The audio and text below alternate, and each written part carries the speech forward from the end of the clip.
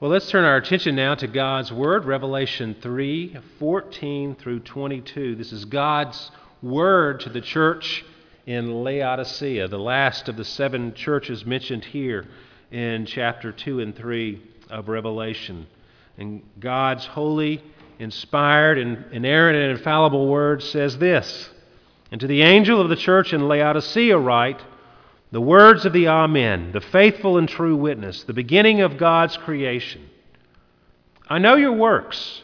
You are neither cold nor hot. Would that you were either cold or hot. So because you are lukewarm and neither hot nor cold, I will spit you out of my mouth. For you say, I am rich, I have prospered, and I need nothing, not realizing that you are wretched, pitiable, poor, blind, and naked. I counsel you to buy from me gold refined by fire so that you may be rich, and white garments so that you may clothe yourself and the shame of your nakedness may not be seen, and salve to anoint your eyes so that you may see. Those whom I love I reprove and discipline. So be zealous and repent. Behold, I stand at the door and knock. If anyone hears my voice and opens the door, I will come in to him and eat with him, and he with me. The one who conquers, I will grant to him to sit with me on my throne, as I also conquered and sat down with my Father on his throne. He who has an ear, let him hear what the Spirit says to the churches."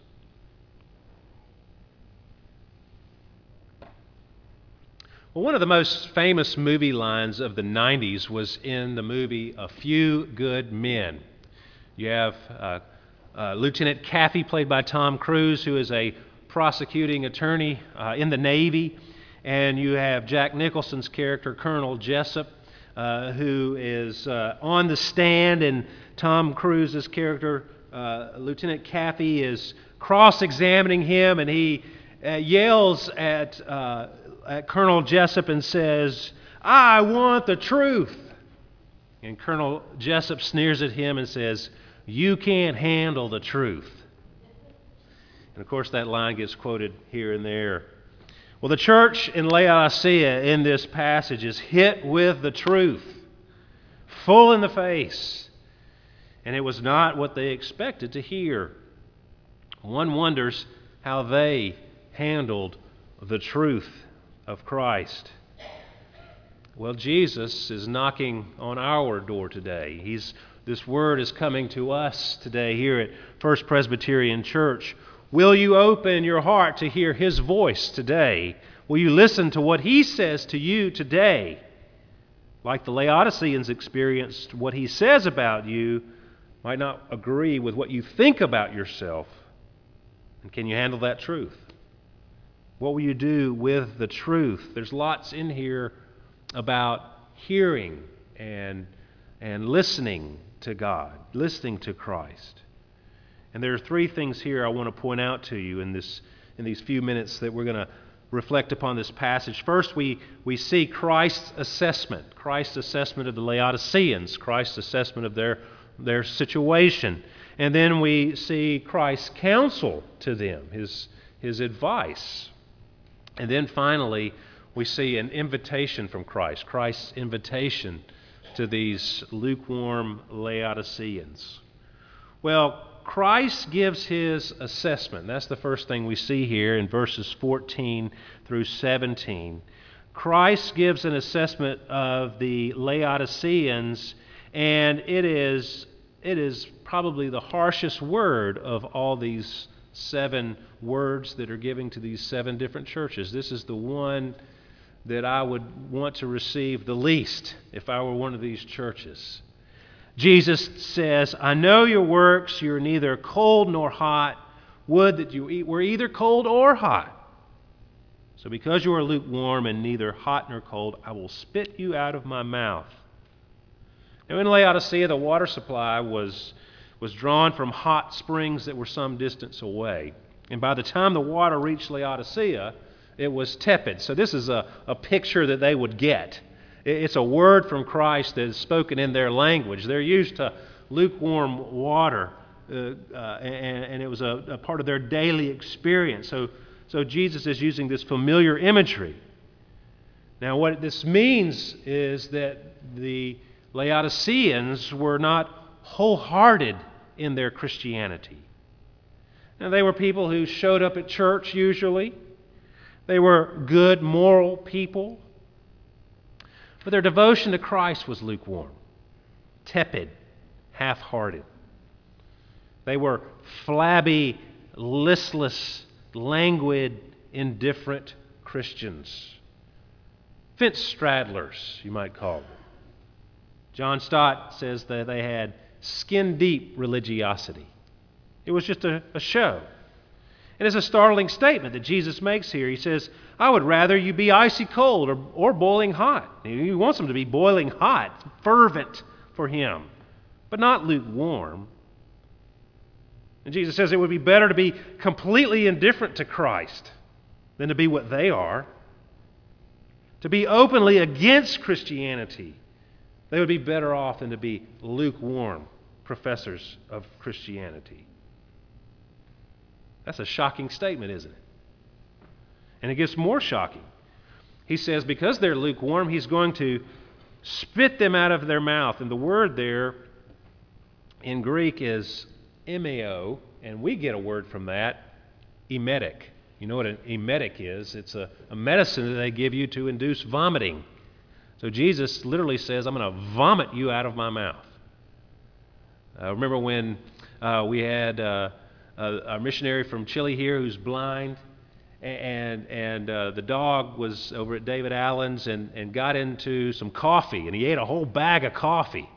Well, that could kill the poor dog, and he's a seeing eye dog. And so they rushed him to the vet, and the vet gave the dog an emetic so that he would vomit up the coffee. And of course the dog was preserved, and everybody was happy, except for the dog, of course. But it's a graphic picture that we're getting here from Jesus. He's grieved with these Laodiceans. It's disgust. He's disgusted with their lukewarm situation. Now, Jesus, of course, doesn't want us to be icy cold either. He wants us to have a fervent devotion to Him. He won't settle for less. He wants them to be red hot, fervent for Him. And they didn't see this coming at all. Look what it says there in verse 17. You say, I am rich, I have prospered, and I need nothing. You know, they were self-satisfied. Laodicea was a wealthy town. It was known for banking. It had some other trades I'll mention in a moment. But it actually had an earthquake in 60 A.D., and they did not get any assistance from the Roman government because they had so much wealth that they were able to rebuild the city themselves. Other cities like Philadelphia had to get assistance from the Romans in order to rebuild. But Laodicea was so well off that they didn't have to. And so they were able to prosper there in Laodicea, and they became self-satisfied, comfortable. They had all their creature comforts, and that pulled them away from their devotion to the Lord. And Jesus does not like this lukewarmness. And we should listen to Jesus.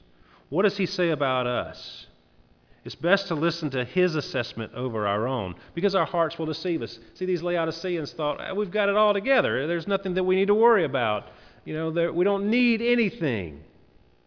But Jesus says, no. The truth of the matter is that you are wretched, pitiable, poor, blind, and naked.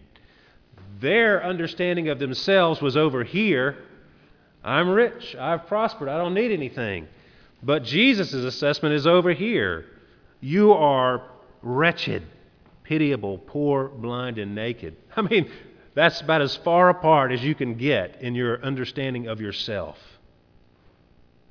And I wonder if we don't do the same thing ourselves. We say to our hearts certain things, and we believe certain things about ourselves, when what we really need is to have truth. And Jesus brings us the truth. Look how He's introduced in verse 14. The words of the Amen. Amen is a word, of course, we use at the end of prayer. It's a word that brings validity. I believe it. I am affirming this as something that is true and valid. So to say that He is the Amen means that He is sure and valid. What He says is sure and valid. He is the faithful and true witness. What He says, what He speaks is faithful and true. In fact, He's the beginning of all creation. That doesn't mean He was created. That means He was the agent through which everything was created. He knows it all exactly as it is, because it's only there because of Him. He's the one who created us. He knows us best, and He's faithful, true, and everything that He says is valid. So we must listen to what He says to us, not what we think about ourselves. The Laodiceans fell into this trap. They thought they had it all together, that they didn't need anything. And Jesus says, no, quite the opposite.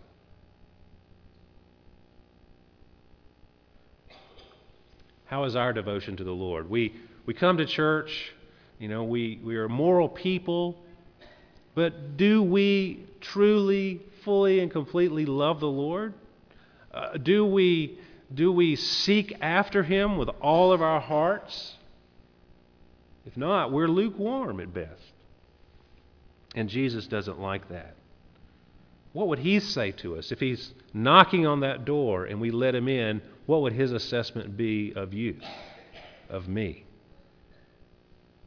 That's what we need to listen to.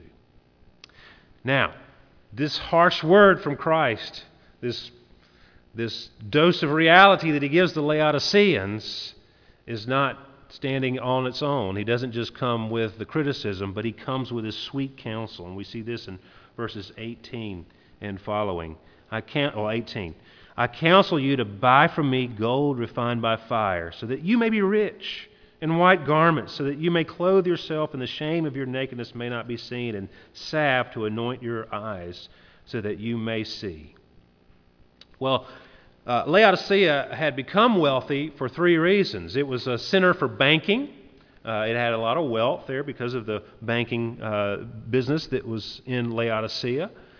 They were kind of the Swiss bankers of antiquity, one commentator says. And then, secondly, they were famous for a breed of sheep that produced an extremely fine and desirable black wool. So they had this textile industry going that caused their wealth. And then third, because there were some hot springs nearby, it made them kind of a medical center. People came for those waters in the springs, and there was actually an eye salve that was mixed there. And it was world famous. You could go there if you had an eye problem, and Laodicea was the place to get this cure. And look just exactly what Jesus says to them. First, I want you to get your gold from me, not from the bank, not from the culture around you. I want you to get gold refined by fire, the purest gold, so that you may be rich. And instead of the dark black garments that you love and that you produce, I'm going to give you white garments, so that you may clothe yourself and the shame of your nakedness may not be seen. And instead of the medicines that they produce there in Laodicea, I'm going to give you salve to anoint your eyes so that you may truly see. We can pour our lives into the world around us, and we can become satisfied with the things that the world has to offer us. What we really need is what Christ brings to us. And we can become satisfied, especially in America, with all the prosperity that we have. We can be quite comfortable, quite relaxed, and become indifferent to Christ because we have all of the creature comforts that we need. We have these pleasures and distractions that shield us from the harsh realities of life. But Jesus, His assessment of us might be different than we think, but the cure might be something. We think I need a vacation, I need this. What we really need is God's Word. What we really need is His grace. That's what we need. And that's what Christ is inviting them to. See, the riches of the world that the Laodiceans had, that they were self-satisfied in, the Bible tells us repeatedly that that's no good. Jesus said to His disciples, truly I say to you, Only with difficulty will a rich person enter the kingdom of heaven. Again, I tell you, it is easier for a camel to go through the eye of a needle than for a rich person to enter the kingdom of God. Why is that? Because riches deceive. They make you think that everything is okay in life because you can purchase your comfort. You can prosper in so many ways and get along in this world in an easy manner. And that's why people don't see that they need Jesus when they're wealthy. It's not impossible. Abraham was a wealthy man, and he's the father of our faith. Joseph of Arimathea was a follower of Christ, and he had a tomb that Jesus was buried in because he was wealthy. There are other examples. King David, obviously, was wealthy and was a man after God's own heart. So it's not impossible, Jesus affirms there. Who then can be saved? If a rich person can't be saved, the disciples said. But Jesus said, with man it's impossible, but with God all things are possible. But it is difficult. Jesus told a parable about a man who had land that produced plentifully. And he thought to himself, what shall I do? For I have nowhere to store my crops. And he said, I will do this. I will tear down my barns and build larger ones. And there I will store all my grain and my goods. And I love this verse. And I will say to my soul, soul, you have ample goods laid up for many years. Relax, eat, drink, be merry. See, this fellow had the wrong assessment of himself. He talked to himself. He was listening to his own deceptive heart. I've got all this stuff stored up and I don't need anything else. All's good. I don't need God. And you speak to yourself. You need to not listen to your voice, but listen to Christ's assessment, what Christ says. But God said to him, fool, this night your soul is required of you, and the things you have prepared, whose will they be? So is the one who lays up treasure for himself and is not rich toward God. That's what Jesus is counseling these people in Laodicea. I counsel you to buy from me gold and to be clothed with a white garment that I will give you, my robes of righteousness, and to remove the blinders from your eyes so that you can truly see and truly know. That's what we need. That's what Christ invites us to. And we don't have to buy it, actually. He says in Isaiah 55, come, everyone who thirsts, come to the waters, and he who has no money, come, buy and eat. Come, buy wine and milk without money and without price. The price for this has already been paid through Christ. It's something that he can freely give to us. So he counsels us. He invites us to have everything that we truly need. But do we realize that we need it? That's the question. And then finally we have this invitation that he gives us in verse 19 through 21. Those whom I love, I reprove and discipline. What a comfort. I mean, they got this harsh word. I'm going to spit you out of my mouth. But then he's affirming, hey, I love you. And I'm only telling you this. I'm only reproving you because I discipline those I love. You're going in the wrong direction. You're being fooled by yourself, your own deceptive heart. And if you continue down this path, it's going to lead to destruction. But I love you, and therefore I'm reproving you, and I'm disciplining you. So respond appropriately, he says. Be zealous. Invest in what really matters. Put your energy and your love and your devotion upon me, not on the things of this world. Behold, I stand at the door and knock. If anyone hears my voice and opens the door, I will come into him and eat with him and he with me. Now this verse gets mishandled quite a bit. He's talking to Christians. He's talking to believers who have have grown lukewarm. Their love, their devotion to the Lord has grown cold. They're halfway Christians. They're not really living it out. And Jesus is reaching out to them and telling them to repent. Will you hear that? Will you hear that invitation that he's giving? If you hear my voice, open the door. I will come into him and eat with him and he with me. That's kind of a strange thing. That's not really what you expect, If somebody knocks on the door, you let them in, I'll come in and I'll talk to you. That's what we would expect. I'll visit with you for a while. No, he says, I will eat with you. Now, we, in our culture, with a culture of fast food, we eat in the car, we eat on the run, we go into a restaurant where there's a bunch of people and we sit down and we might not even talk to anybody. But in this culture, where there was no fast food, sitting down and eating with someone was a deep sign of fellowship. Why do you think Jesus was criticized for eating with tax collectors and sinners? If you go to McDonald's, you're eating with tax collectors and sinners every day. They're all around it, but you're not hanging out with them. You're just in the restaurant at the same time, right? But in those days, if you sat down at a table with someone with a meal, that meant you were being friends with them, that you were having deep fellowship, that you were having a relationship. And that's what Jesus is inviting us to. He's inviting us into a deeper relationship with himself. It's a beautiful invitation that he's giving. He loves us, and he wants to have a relationship with us. And he says, if you will just repent and open the door, I will come in and you will have fellowship with me, and I will have fellowship with you.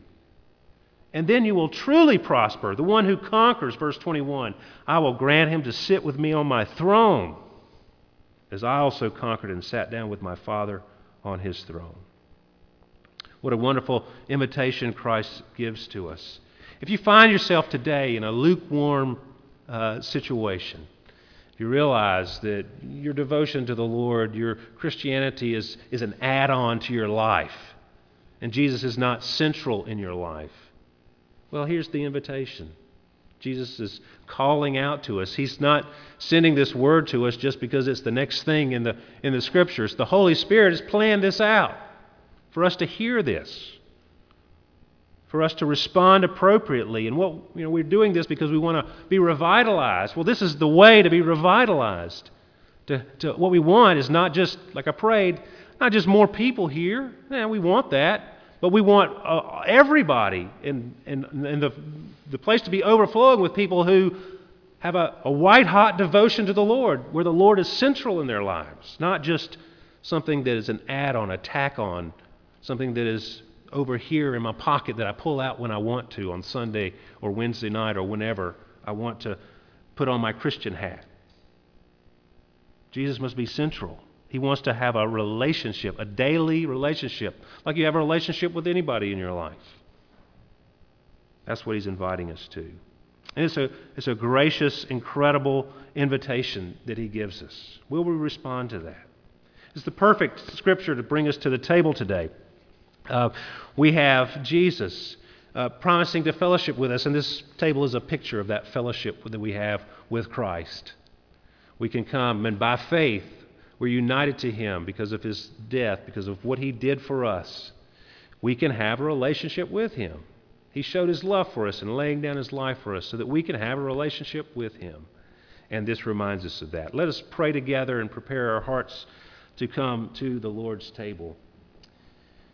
Father, we thank you for this word, and we pray that you would help us, Lord, to throw off our lethargy and help us, Lord, to see what's really important and to see your true assessment of us. And Lord, we pray that you would grant us repentance and a zeal for you.